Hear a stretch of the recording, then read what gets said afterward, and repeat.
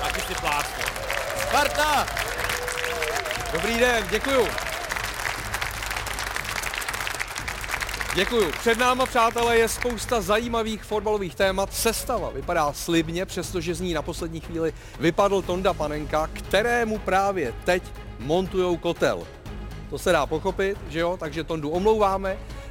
Dneska se konečně zahřeje a já doufám, že my taky. Vítejte v Aspiře, sídle společnosti Live Sport. Dobrý večer.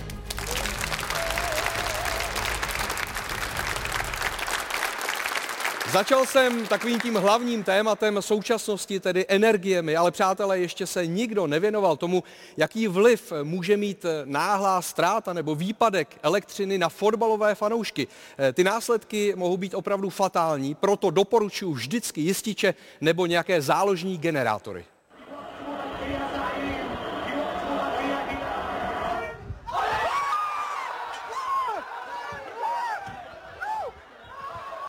Nakonec to dobře dopadlo, byl to prostě gól, který svět neviděl. Začíná tiki-taka. Prvním hostem je člověk, který je poprvé v naší show. Je to majitel 3 mistrovských titulů v roli trenéra. Jeden titul získal v Austrálii, jeden v Liberci a jeden na Spartě. To poslední spartianský titul z roku 2014. Vítězslav Lavička. Dobrý večer. Muž sedící vedle Víti má dokonce 4 mistrovské tituly, 3 se Slavií a jeden s francouzským Racingem Lens. Vladimír Šmicer. Večer. Pak je tady velký fotbalový fanoušek, který si o mistrovských titulech nechává zdát už dlouhých 9 let. Jakub Kohák. Dobrý den, dobré odpoledne, hezký večer. Po pravici Jakuba sedí majitel 3 mistrovských titulů v dresu pražské Dukly a je to další host, který je zároveň olympijským vítězem. Minule tu byla Kateřina Neumannová, dnes je tady Ladislav Vízek.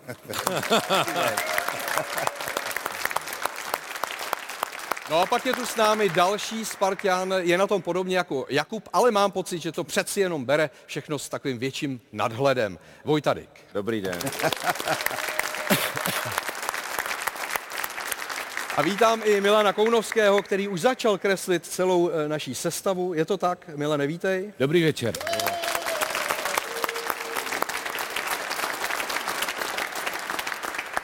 Jde ti to? Hele, začínám zleva u Vojty. Má krásnej, tam to bude hodně barviček. Jak se to jmenuje? Tady to. Fyží. Ty klopy.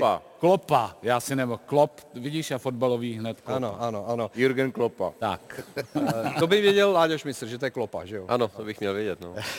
Mimochodem, my jsme trošku změnili nebo upravili zasedací pořádek, protože minule si tu Jakub stěžoval, že vždycky sedí naproti mně.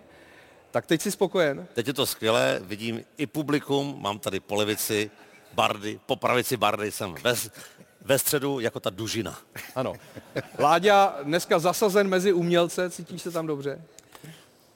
Jo? Nestěžuju si.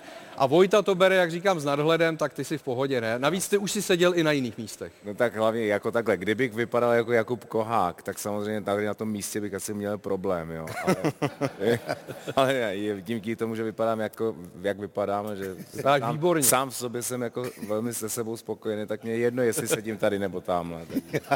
Já vypadám taky dobře. Jakube. Ano. Na mě jde otázka první. Ty vypadáš velmi dobře i na běžkách. Ježiš, děkuju. Můžeme si to pustit, Pojďme co si to proběhlo pustit. včera v Jizerských horách.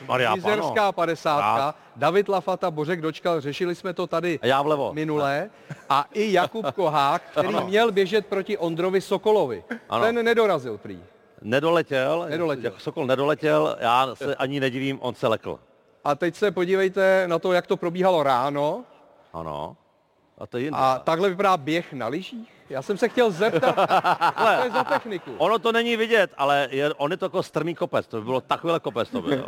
A ono to jako zkresluje, jestli se díváte někdo třeba na sjezd, tak to vypadá, že to jako není jakoby strmý, ale ten sjezd třeba kolikrát takováhle, jako, že to víme. A to je divný, že ty kolem běžel. To bylo takovýhle, já jsem šel do kopce šíleným tempem. Jaký byl celkový čas? Takhle, uběhl... Čas byl něco kolem 3 hodin. Ty si už ne. Chci ukázat, jak medaili svojí. Aha. Děkuji za váš potlesk, díky. A samozřejmě satánské číslo 4444. Satánské číslo. Láďo! To je strašný. Ty Pardon. že si to celé uběhl 50 kilometrů, respektive ušel? Uběhl, ušel, uklouzal, usimuloval, ubojoval, uvláčel.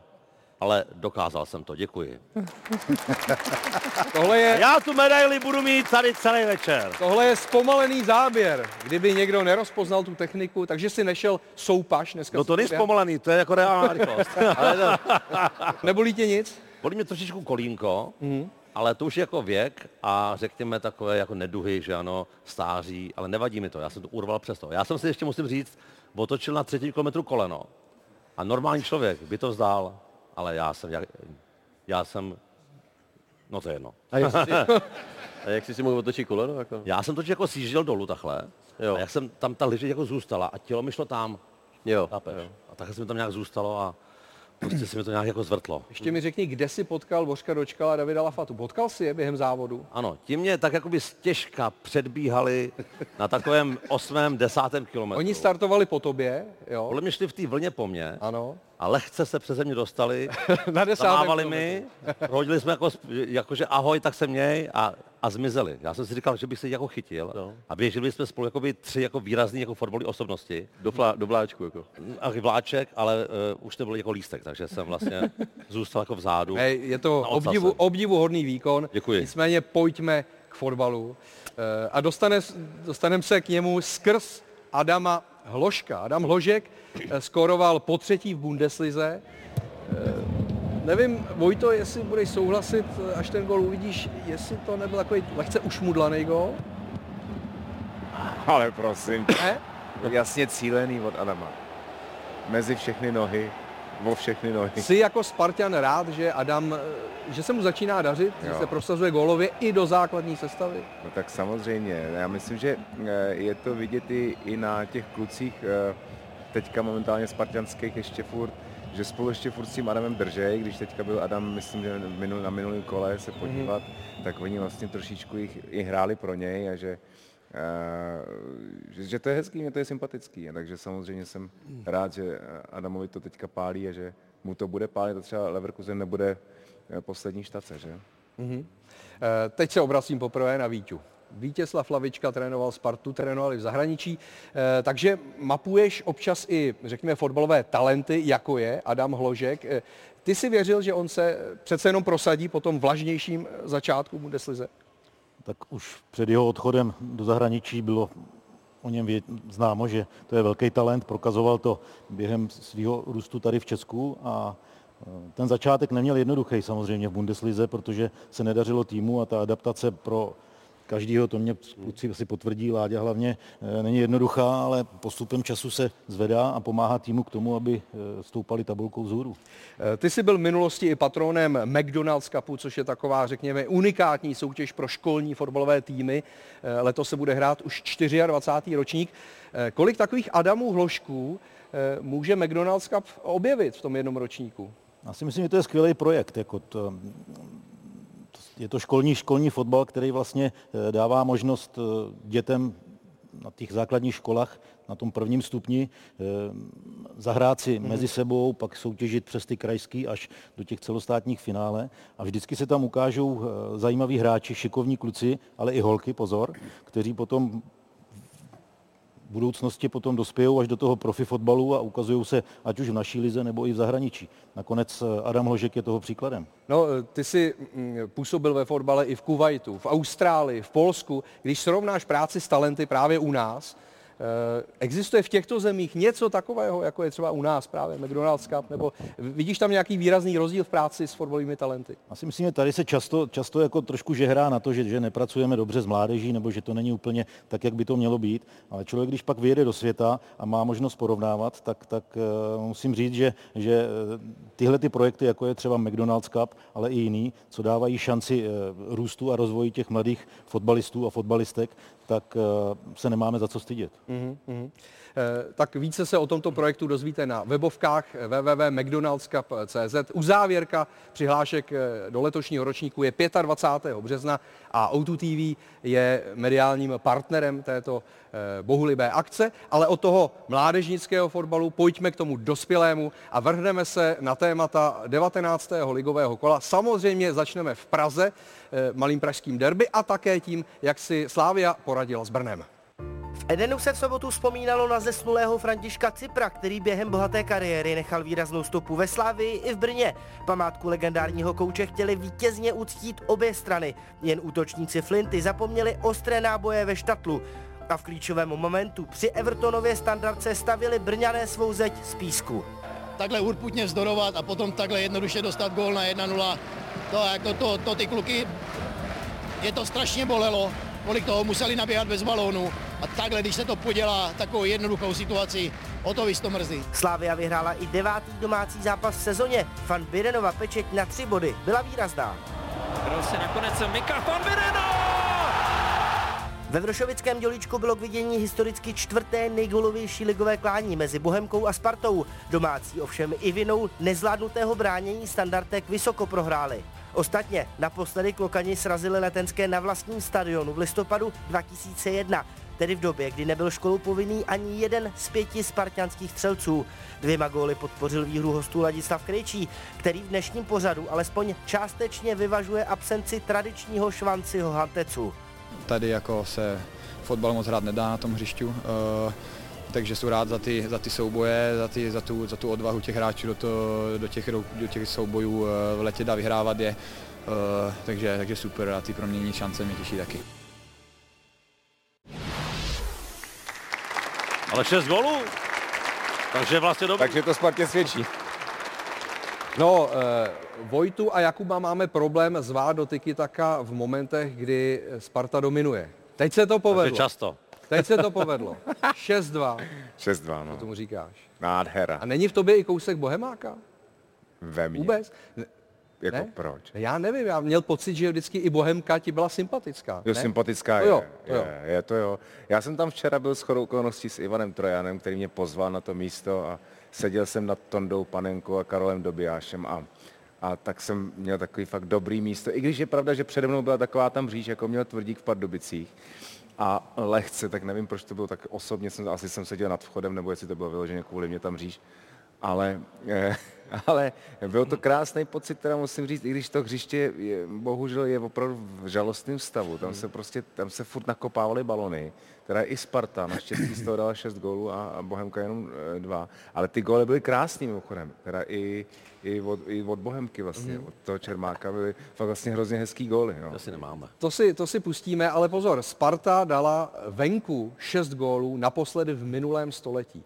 V 90. letech se to povedlo na Dukle. To je humor, to je na Dukle, humor. 6-2, na Žižkově 6-1. Úplně se prohybám tady. A teď tedy na Bohemce 6-2 a zbývá už jenom jediný pražský klub, komu by Sparta měla ještě dát tu 6. Stane se to, Láďo? Víš, který klub? No, když tam bude takovýhle terén, kde říkají, že se na něm nedá hrát fotbal, já si naopak myslím, že doví, jestli ten terén Spartě nepomáhá. Proč? Protože na tomhle teréně musí bojovat a my jsme si mysleli, že budou hrát fotbal. Že tam je kvalita, že jsou tam umělci, fotbalisti. Ano. Já myslím, že jsou tam bojovníci, kteří zapomněli bojovat, takže tímhle s tím terénem, ať se vrátí k svému fotbalu, nakopávání, standardní situace, prostě tak vždycky Sparta hrála, bojovala a ještě když zavítí, tak tam byla obrovská fotbalová kvalita. Teď si myslíme, že tam ta kvalita je. Já si to zase tak úplně nemyslím. Jakube, to bys měl asi reagovat. Jsou tam bojovníci. Opatrně, Láďo, opatrně. Opatrně. A to je váš fotbal. Zlehka našlapovat. Jsou tam bojovníci, Kuchta, Tančíš mezi křišťálem. Já si myslím, že jste konečně přišli na to, jaký terén vám vyhovuje. No tak to jako hřišťu nebylo špatné, si myslím. Každopádně padlo 8 gólů, že? Ano, to. Já jsem spokojen, no. Ale takhle, my se přizpůsobíme tomu jako terénu, který tam je, že? Láďo, tvůj tchán nezareagoval úplně adekvátně na to, co jsem se ptal, že Sparta venku, když dala 6 gólů, tak to bylo do sítě pražských týmů. Dukly, Žižkova a teď Bohemky. A zbývá jediný. No, tak to Stane se to? Myslím, že 6 gólů, to se nestane nikdy. Edenu, že by dala. To si nemůžu představit. To se nestane. Prosím vás, zaarchivujte to. To se nestane, to. Nikdy. To se nestane, to jako... My to přistřihneme, až se to stane, to začne ten pořad. To nevím, jako to opravdu si nemůžu představit. Sice jsme to dostali od Teplic 7, co si pamatuju, ale to je něco jiného, to je manšaft, že jo, takže jako... Jo. Jako Tady to bude zajímavý dneska. Ale chci se zeptat Víti. Víťa samozřejmě spartanská legenda, v dresu Sparty hrál i trénoval Spartu, ale hrál i za Bohemku. Tak když se hraje takovýhle zápas, malé pražské derby, jestli si nad věcí, anebo jestli si spíš Spartan? Ne, já jsem, jak si říkal předtím, v Bohemce jsem prožil hezký 2 roky, ale moje srdce je na Letný. Tam jsem toho přece jenom prožil víc, ať už jako hráč a později jako trenér, takže včera jsem seděl na tribuně a fandil jsem Spartě. Brian Priske si nejvíc cení mentální stránky toho výkonu Sparty. Jo? Že to zvládli mentálně i v takovém tom období konce první půle a začátku druhé půle, kdy to Spartě moc nešlo. Vypadalo to, že do sedla se dostávají klokani, takže tam to prostě Sparta zlomila, že to zvládli v hlavách. Souhlasíš s tím? Souhlasím. Mně se ten zápas líbil celkově. Už to tady bylo řečeno, jako Sparta vyhrála přesvědčivě, hrála dobře. Líbila se mi, jak bojovali, jak říká Láďa, protože fakt šlapali, ať to byli obránci nebo i ten rychlý přechod do útoku. Potrestali Bohemku i ze standardek, ale Bohemka taky měla svoje pasáže hry, kdy tam Spartu dostala do úzkých a možná kdyby proměnila penáltu, tak ten vývoj byl trošku jiný, ale celkově si myslím, že ten jednoznačný výsledek pro Spartu až tak neodpovídal tomu, co bylo na hřišti. Jeden z takových diskutabilních momentů se udál ve 22. minutě, byl to skok Erika Prekopa do nohou Tomáše Čvančary, oceněný v úzovkách jenom žlutou kartou. Ladislav Siksaj na hřišti, u VARu byl Pavel Orel. Nebylo to vyhodnoceno, aby se to muselo přezkoumávat. Láďo, ptám se, jestli správně podle tebe? No, to jako... Spíš to vypadalo na červený zákrok teda. Spíš to pro mě vypadá na červenou kartu, i když on tam viděl ten balón, ale prostě skočit podrážkou rovně, ten hráč by byl o malinko rychlejší, si to píchnul, tak by trefil čistě nohu a je to jasná červená. A tady jako polehčující okolnost je, že trefil i ten míč, ale takovým způsobem je to nebezpečná sudová hra, já si myslím, že to je červená karta. Jako. I když prostě za nás, já jsem hrál v Anglii, tak by to nebyl vůbec faul, protože hrál první balón. A co za Ládě? Ale teď ty pravidla se tak mění, že... Ládě pochvala. Že teď bavíme se možná o červení. Za našich dob to nebylo vůbec faul, protože zahrál první balón a bylo to jako balón, jak máš balón první, je to čistý, jo, ale teď jsou ty pravidla trošku jiný. Říkám, polehčující okolnost, že trefil ten balón, no, ale jako potom to protáhy do té nohy. Strašně těžký.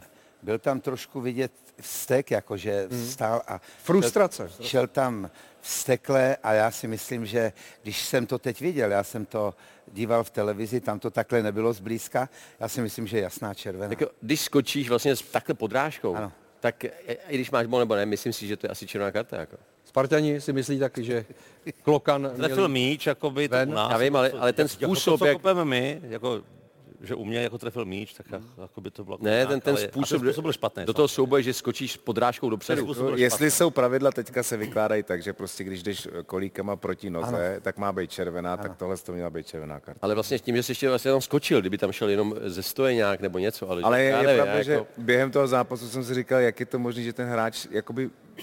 Ty víš prostě, že tam asi budeš nějakým způsobem buď stejně, nebo jdeš tam tím, myslím, že to je i trošku ta inteligence toho hráče, jestli tam aspoň trošku zlomíš tu nohu, aby to nebylo přímo proti té noze, protože víš, že ta červená a ve 22. minutě jakoby oslabíš to mužstvo jako celkem brzo, jo, když tak, že ten potenciální trest tam jako je. A... Já hraju dost často s Kohým fotbal. To je pohádka, co? A na něj, kdyby tohle bylo, by přijela sanitka, musel by se volat vrtulník. Kdybys nepovídal. Na mě by to nikdy nebylo, protože já bych si to píchnul a už bych byl pryč. A ten fraj by tam projel jako sekundu po mně. Jo. Neblázni přece. Tak jsem se spletl. Dobře. Další zajímavý okamžik. Já si nám do tu medaili, je jako strašně těžká. Je těžká? Má třeba 6 kilo, to je šílené. Počkej, tu medaili ještě, tu dostal každý, kdo doběh? Nebo? Ne. Ne? No jo, no. Ale tuhletu jsem dostal jenom já. Jo, to je tvoje. Ty jiný lidi dostali jinou. Ano. Ale to je moje. Nepochybně. Takhle, no. Nepochybně. Takže jsem vlastně tuhletu dostal jenom já. No. Další moment ze závěru prvního poločasu, neproměněná penalta Davida Puškáče. Tam je zajímavý říct to, že on do té doby dal 10 penalt z 10 a teď poprvé se rozhodl kopat doprostřed. Víťo, tak když už doprostřed, tak nahoru? Mělo by být tohle pravidlo. Říká se, že spíš nahoru, tam si myslím, že pro golmana je to těžší, pokud nezůstane stát na místě, pokud golman zvolí jednu ze stran, ale tohle velký kredit brankaři, protože si tam tu nohu na poslední chvíli nechal. Ještě jako mi přišlo, že reagoval, ne? Zareagoval, to tam nechal. Vytrčil normálně jak periskop. Já myslím, že to chtěl kopnout vejš. No. Myslím, že to chtěl kopnout vejš, protože přesně, když kopeš penalty, tak ty brankáři se odráží a teď ještě jak musí mít ty nohy na té čáře, tak oni tam většinou prostě jednu nohu nechají, takže já myslím, že Puškáč to chtěl kopnout vejš, ale netrefil to. Kdyby tady dneska byl Tonda Panenka, asi by si k tomu řekl svoje. Myslím, že si vybral dobře, že věděl, že brankář pojede na stranu, takže to zahrál dobře tu penaltu, jenom jí trefil prostě nízko. Ale Vojto, výborný zákrok. Skvělý zákrok, ale já ještě taky díky tomu, že jsem tam byl na tom zápase, tak předtím se odehrávalo jako spousta takových jakoby psychologických her, jo, že Kovář tam lehce jakoby dupal na ten, ano. Jak se to tak dělává, rozdupává ten dělíček, vyloženě tu pentli a spousta se tam hádalo, jako tak dále. On byl asi trošičku i nervózní, jako jo. Teď má před sebou jakoby tu bohemáckou, teď to nedat, je blbý, tak to nedal, no. Tak to nedal. Ale já jsem ještě doufal hlavně, že nenastane takový to, co známe z toho YouTube, že to jako vyrazí do šílený ty vejšky, všichni se začnou radovat a ono to tam potom dokutalí se zpátky do té brány. Naštěstí ne, ale zakřičel jsem si, no. No, Vláďo, je lepší aktuálně Kovář nebo Kolář? Co se týče třeba českého nároďáku? Českého nároďáku, tak já si myslím, že Kovář ze Sparty, myslím, že potvrdil asi, proč ho Sparta kupovala, že ho vzali, je tam na hostování sice, ale odvádí jim dobré služby. Na to, jak je mladý a předtím nikdy, jako myslím, že za první tým žádnou ligu nechytal, takže to zvládá velice dobře. Na to, že je ve Spartě, kde ten tlak samozřejmě je velký na golmana a očekávání, tak si myslím, že to zvládá na jeho věk jako neskutečně dobře a je to velký příslib pro budoucnost našeho fotbalu. A já si myslím, že velký kus práce odvedl i za 21 právě. V době, kdy hráli baráž, tak tam měl velkou zásluhu na tom, že naše 21 vlastně postoupila na Euro. Čili se blíží doba, kdy Matěje Kováře uvidíme i v reprezentačním Áčku. No, pokud bude takhle pokračovat, proč ne? A ten náš vlastně Kolář, musím říct, že klobouk dolů, jak se vrátil do své bývalé formy, že teď měl dost takový zákroků, který Slávy vlastně zachránil body, jo? Že to bylo rozhodující zákrok v Pardubicích, měl já jsem šanci chytil, proti Benu byl zase jako rozhodující, takže taky mě to docela překvapilo, jak se rychle dostal zpátky do té své formy. Jakube patří ale Kolář, já ještě, no, jestli dobře. Tam jde o to, jestli ti nejede kolo a spadne jako řetěz, tak Kolář, jo. Ale pokud ti kobila třeba, ta podkova, zase Kovář. Ono to je, víte co, někdy je potřeba. To je nádhera, to je nádhera. Ono to je takové jako trošku jako diskutabilní. Co ty myslíš, Láďo? A to máme ještě Staňka. Já si myslím... Ale dej pokoj ze Staňkem. Vaclíka. Já si myslím, že jsme s golmanem v pořádku. Hele, já nechci říkat, já si myslím, že bychom si s Jakubem zase měli vyměnit ty místa, že tady to šášula místo by mělo zůstat. Ty odborníci by měli být přece víc. Za Kováříčkem, když můžeš jako za Kovář. Od Španělska v 82. roce, to byl ten váš slavný šampionát, nemáme problém s golmanama. Tam jsme ho měli naposled, od té doby už nemáme. Tam chytal každý zápas někdo jiný. Každý zápas někdo jiný. A jsme měli krizi. Ale Jakube, patří kredit za včerejšek i hráčům Bohemky? Za tu show celkovou, kterou jsme viděli, 8 gólový zápas. Oni nemají kredit, jo, už. Nemají. Určitě jako patří, já jsem to neviděl, já jsem jako, že v tu dobu běžel, já jsem se prál s tou tratí, takže já jsem to neviděl. Ty jsi to neviděl.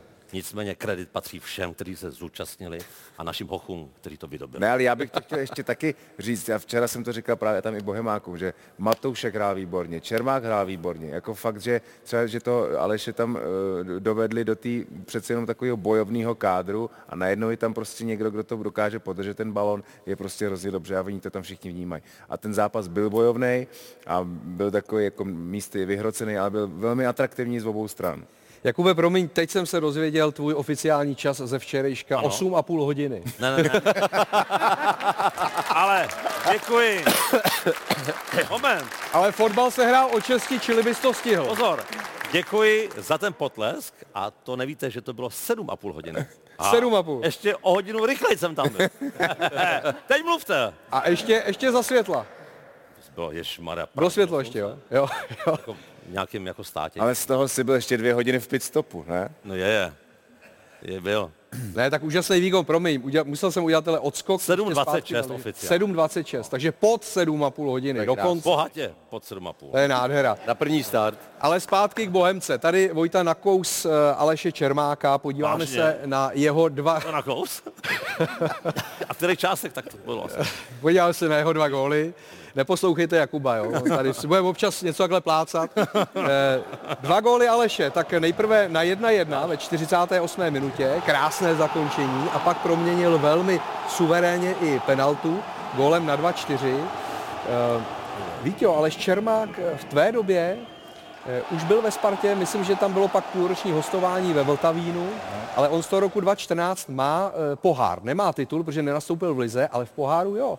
Vzpomínáš si na něj, jaký byl? Samozřejmě, byl to talentovaný hráč už tenkrát a to, že se v té době až tak neprosazoval ve Spartě, tak to bylo vzhledem k jeho věku, ale on nazbíral ostruhy a já jsem potom měl možnost s ním pracovat i v 21, kde dokonce byl kapitán v tom cyklu a patřil spolu s Patrikem Šikem k té naší nejvíc ofenzivní dvojici, která tam velmi dobře spolupracovala. Je to hodně talentovaný hráč.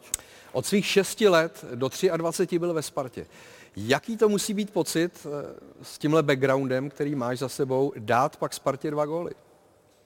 Tak určitá satisfakce tam jistě bude, ale taky on si prošel i Plzní a takže to není úplně takový, jako že myslím, že těch zápasů proti Spartě už má nějaký za sebou, takže to nebylo asi poprvé, ale to víš, že tam bude nějaká, jako, že si řekneš prostě dám si gól a tomu bývalému klubu a dokážu prostě, že to umím. Ale já myslím, že on to ani nemusí moc dokazovat. On se vždycky o ně věděl, že je jako super. Já vždycky nějak akorát nezapadlo v tom týmu, jestli jako do systému, nevím, ale vždycky se o Čermákovi říkal, že je to prostě obrovský talent. Ano, ale v té Plzni se úplně neprosazoval do základní sestavy.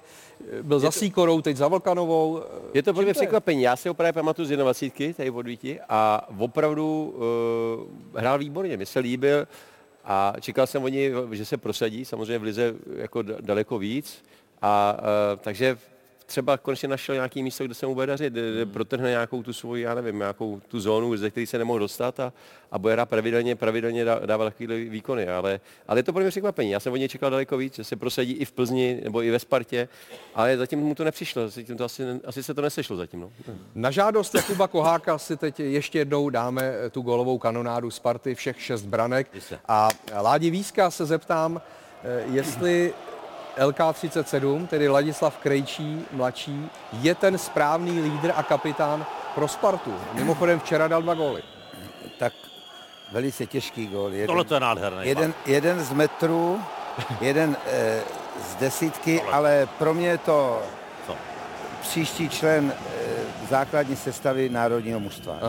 Jakube, můžeš se otočit a vidět to, můžeš to vidět na té velké obrazovce, jestli chceš. Já to vidím tamhle. Jo, to ti stačí. Já ho mám jako rád fotbalově, vím, že to umí, že je tvrdý, ale myslím si, že kapitánská páska, nevím, jestli mu sluší v takovémhle věku, protože je v každém hloučku. Je to mydlíč a jako kapitán vždycky dostává dvojnásobný trest, takže já ho nevidím na ty funkci úplně dobře, ale je zvolený. Mně nepřijde zase tak nějak, jakoby, jestli to stmeluje, nevím, ale myslím si, že takový trošku ďáblíček to je. Já myslím, že Vítě by o něm mohl říct víc. Víťo. Já jsem s ním nepracoval nikdy s Láďou, ale vím, že to je cenný hráč pro Spartu, byť je mladý ještě, ale je to hodně emotivní hráč, který postupem času si myslím, že se víc a víc bude profilovat do většího lídra ještě. Jakube, nevadí ti, že on třeba není takový ten kovaný Spartan? Mně to nevadí. Já mám zprávy přímo jako útrop a on je braný už ty dlouhý leta, co tam je, jako skutečně jako lídr a už od začátku vlastně to tam jako že vedl. Napříč jako tomu, že má jako babyface vlastně a mě, až jsem ho jako neznal, mi přišel takový, jako, že je takový kluk, ale zprávy jsou takový, že právě jako naopak, že to mate a že je fakt jako tvrdý, ostrej a právě lídr. Já si posledních pár let, co vidím Spartu, vidím rozdíly, když Krejčí je v základní sestavě a hraje, nebo když nehraje. Musím říct, že to je úplně jiná Sparta. Že ty hráči, když hraje Krejčí, že mají víc sebevědomí, víc do toho jdou. On to seřve, on to tam rozdá někomu, dá někomu, bum, bum. A oni se jako víc snaží. Ne víc snaží, ale je to rozdíl. Jestli hraje Krejčí ve Spartě v základu, je to rozdíl. Takže je to pro ně nenahraditelný hráč. Sparta zvládla tenhle zápas. Ještě než půjdeme na to, jak svůj zápas zvládla Slavia, tak protože hrála proti Brnu, tak teprve teď jsem si vzpomněl na našeho Brňáka, který tady není, že jo? Aha, jo. A je tady ale už tady nějak hodně dlouho není. Není. A chci se zeptat, jestli jste to někdo viděl vůbec, tu soutěž Survivor. Jak si vede, nebo vy se díváte na to? A jde mu to? Čili nepřijede brzo, jo? Já si to od něj nechám vyprávět. Já se na to radši nekoukám a já si to od něj potom nechám povyprávět. povyprávět. Jestli náhodou neměli jsme tam zajet za ním, jakoby, on je v té Dominiky? Ano. A neuděláme výjezdní zasedání. Inspekci. Kdyby jsme vzali fanoušky sebou. Ale že by... A kdo to zaplatí? Co? Kdo to zaplatí? No on ne. On jo. Aby tam měl kamarády. Tak on všechno, ale nezaplatí. To ti můžu garantovat. Na něco je ta soutěž fajn, že tady není dlouho. To je docela dobrý, ne? Zvykli jsme si. Proto já mu i fandím. Tady je náhražka víc než 100%. A hlavně, Jakube, ty ses dostal na tuhletu židli. Kdyby tady byl Švancera. Ano. Je taková divná. Kdyby tady byl Je masná taková. Ne, to je nová, na ní ještě on neseděl nikdy, to je nová. To je od Jara nová, no. To je nová. On ani nikdy neseděl a třeba ani sedět nebude. Třeba ještě dlouho sedět nebude, nevíme. Pojďme na Slavii.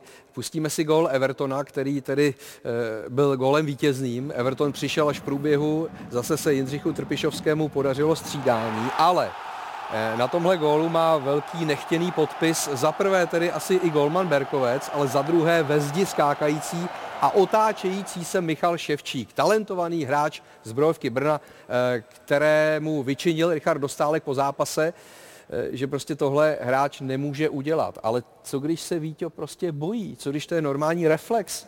Na tebe letí balón, tak se otočíš. Ne, tohle je neomluvitelná chyba. A Richard Dostálek o tom mluvil hned po zápase v tom rozhovoru vlastně, takže je to mladý hráč, který se to učí, ale takovouhle chybu, to je hodně krutý pro Brno. No. A to je instinkt, ne? Letí na tebe míč, tak uhneš, no. Každý trenér ti řekne, že prostě zeď musí stát, nesmí se pohnout. Jako aby... Jakube, i kdyby letěl balón na tvoji krásnou tvář, ty by si neuhnul, ne? A je vidět, že jsem hodněkrát neuhnul už. Už párkrát ten balón letěl, ano. Neuhnul. Nicméně, mě by zajímalo třeba od kopáčů, že ano, on to kopnul jako špatně asi, ne? Protože by tam byla zeď. On jako nevěděl, že tam bude díra. Chtěl to kopnout to byla klika on to jenom. prostě jako skurvil prostě. No, a byla tam najednou díra a dal gól. To opravdu jsou góly, vydáváte banány, to se zblázní. Úplně blbě to kopne a je z toho gól. Sorry. Ale proto já jsem taky nikdy moc ve zdi nebyl, protože a podle mě Vojta nemůže technický hráči jako... Se živíš obličejem, ne? Já se živím, jakoby, On stojí zády vždycky. Tak. Ale já chodím, jako já vlastně chodím. Ale ty stavíš první ten na kraji a ten to dostane málo kdy. No, málo kdy, ale oni některý taky vědí, ty spoluhráči, oni mi říkají Goťáku, tak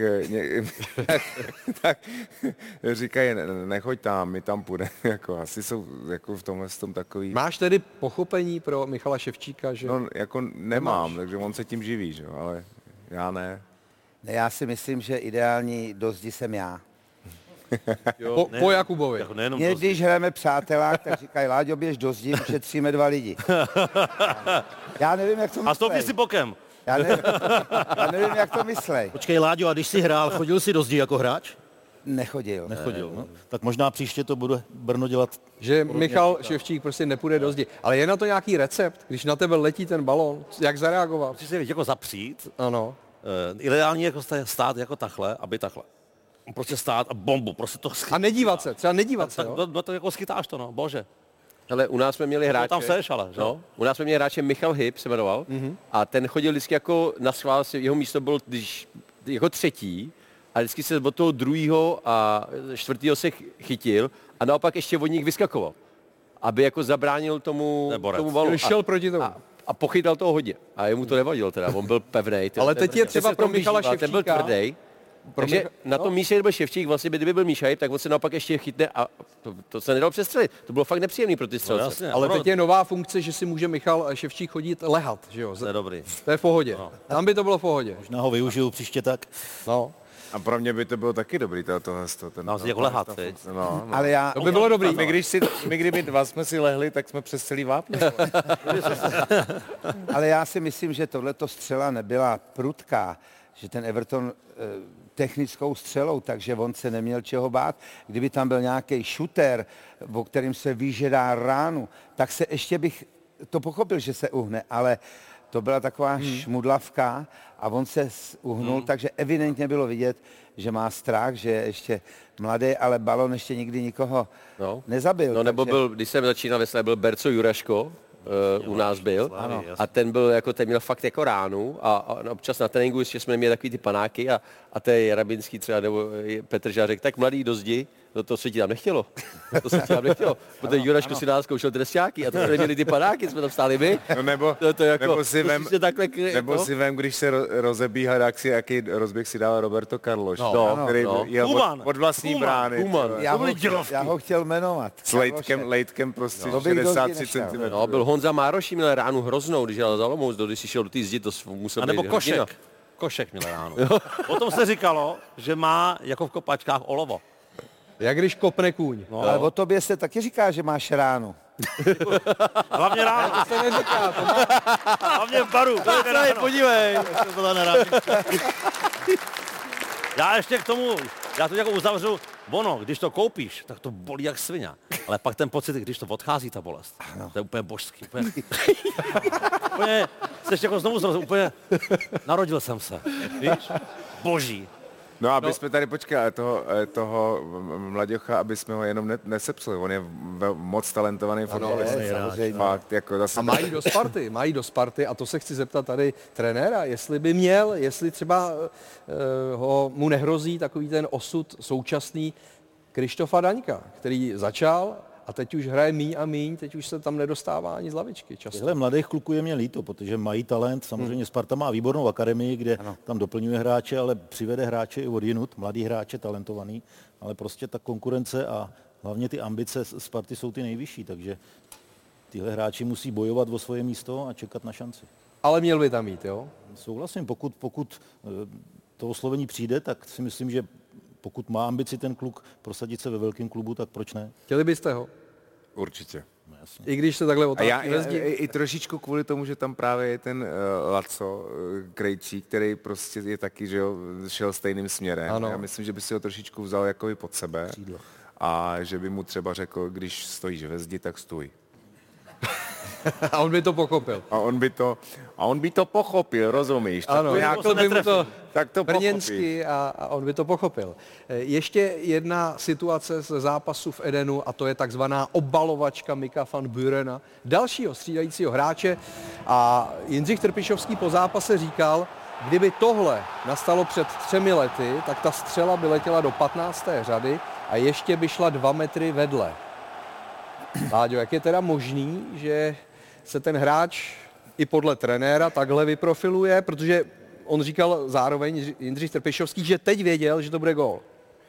No tak já si myslím, že zrovna tahle ta střela, že měl spoustu času, bylo to na vápně, golman vlastně měl to úplně otevřený, ta půlka brány na něj zývala, takže myslím, že tak těžký gól to nebyl, trefil to nádherně, jako jo, mohl to zkazit, ale myslím, jako teď jsem to viděl, jak se zpracoval, říkám, to bude gól, protože fakt jako pro nás, pro fotbalisty, to je to nejlehčí rána placírkou jako na zadní tyč, jako jo, ale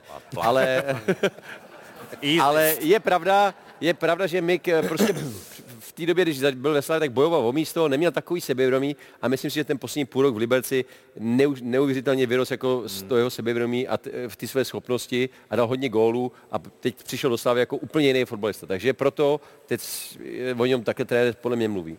Nevím, jak se to teď bude poslouchat Vojtovi a Kubovi, ale Slavia je nejgólovější mužstvo Evropy. Evropy, jo. Ano. To musel stát prachu. Více gólů než Bayern Mnichov.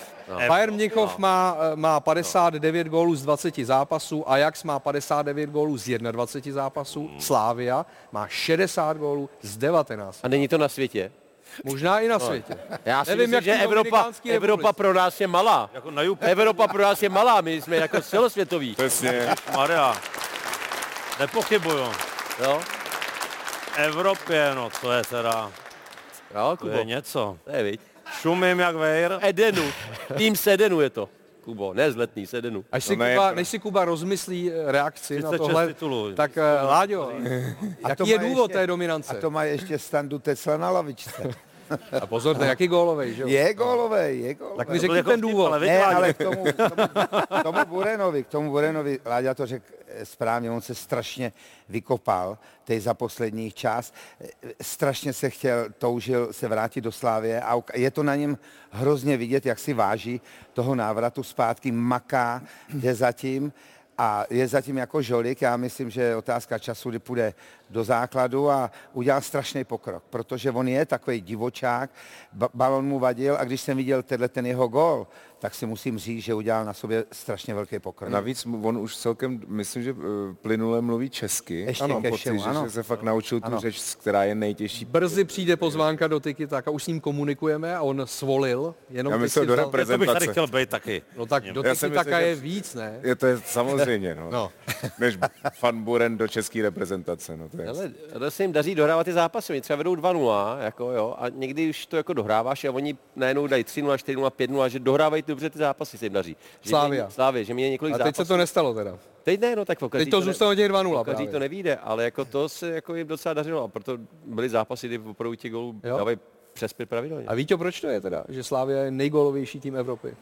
No já jsem chtěl říct, že to je motivace pro nás, pro Spartany, protože když Slavia dává takovýhle příděly, tak teď, když se podíváme na poslední 2 kola Sparty, tak taky na tom nejsme špatně přece. 10 máte. 10 gólů za 2 kola. No to Ježíš Maria. Teď mluv. Takhle jde o to, jestli to náhodou spíš než o kvalitě Slávie nesvědčí o nekvalitě těch ostatních týmů. Jakých třeba? No, třeba Sparta, Plzeň, Olomouc, Teplice. Víš? A tak? Protože dát tolik gólů a nebýt žádný evropský soutěž, teda fakt majstrštyk. Ty se jako teď posmíváš? No, protože když už Není bych to dal nespravedlivý tolik vůči gólů Slavii. třeba, víš co, Teplicím, tak prostě bych chtěl si zahrát i proti Chelsea. No. A teď už hráli proti Chelsea, ne? No já vím, No. ale tak už zase dlouho, ne? Tak abych tady trošku otupil a sklidnil tu atmosféru, půjdeme do zahraničí, půjdeme do arabského světa, což byla nedávno i doména Vítězslava Lavičky, půjdeme za Cristianem Ronaldem. Je to tvoje poslední šance. Pokud si vybereš modrou pilulku, tvoje kariéra ještě může pokračovat v některé z elitních evropských soutěží. Pokud si vezmeš ale červenou pilulku, už v Evropě hrát nebudeš, ale čeká tě nesmírné bohatství a žhavá arabská jízda. Tak co si vybereš? Jak se rozhodnul legendární CR7, už dobře víme. Místo chladného Manchesteru tráví s početnou rodinou i krásnou partnerkou čas v rozžhaveném Riádu. Dočasné ubytování v luxusním hotelu vyjde na nějakých 100 000 korun na noc. Ale nedivte se, Ronaldo si pronajímá dvoupatrové královské apartmá.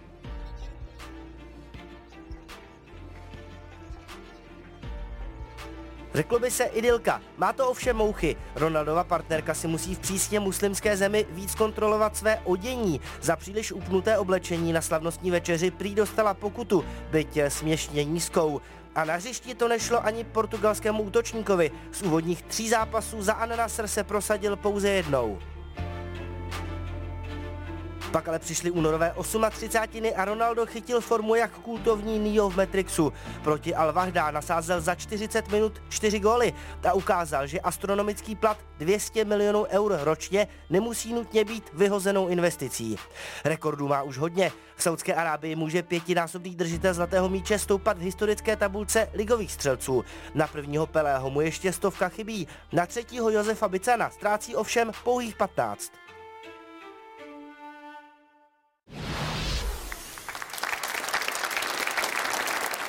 Vojto, co myslíš? Je Ronaldo vnitřně spokojen, že dává góly v saudsko-arabské lize? No, já myslím si, že Za ty prachy, jo? za 200 milionů éček. Já nevím, já fakt nevím. Ale jestli to pořád nejde není tak taková jako odhadnout. degradace. Jako, jo? já upřímně jsem byl takhle.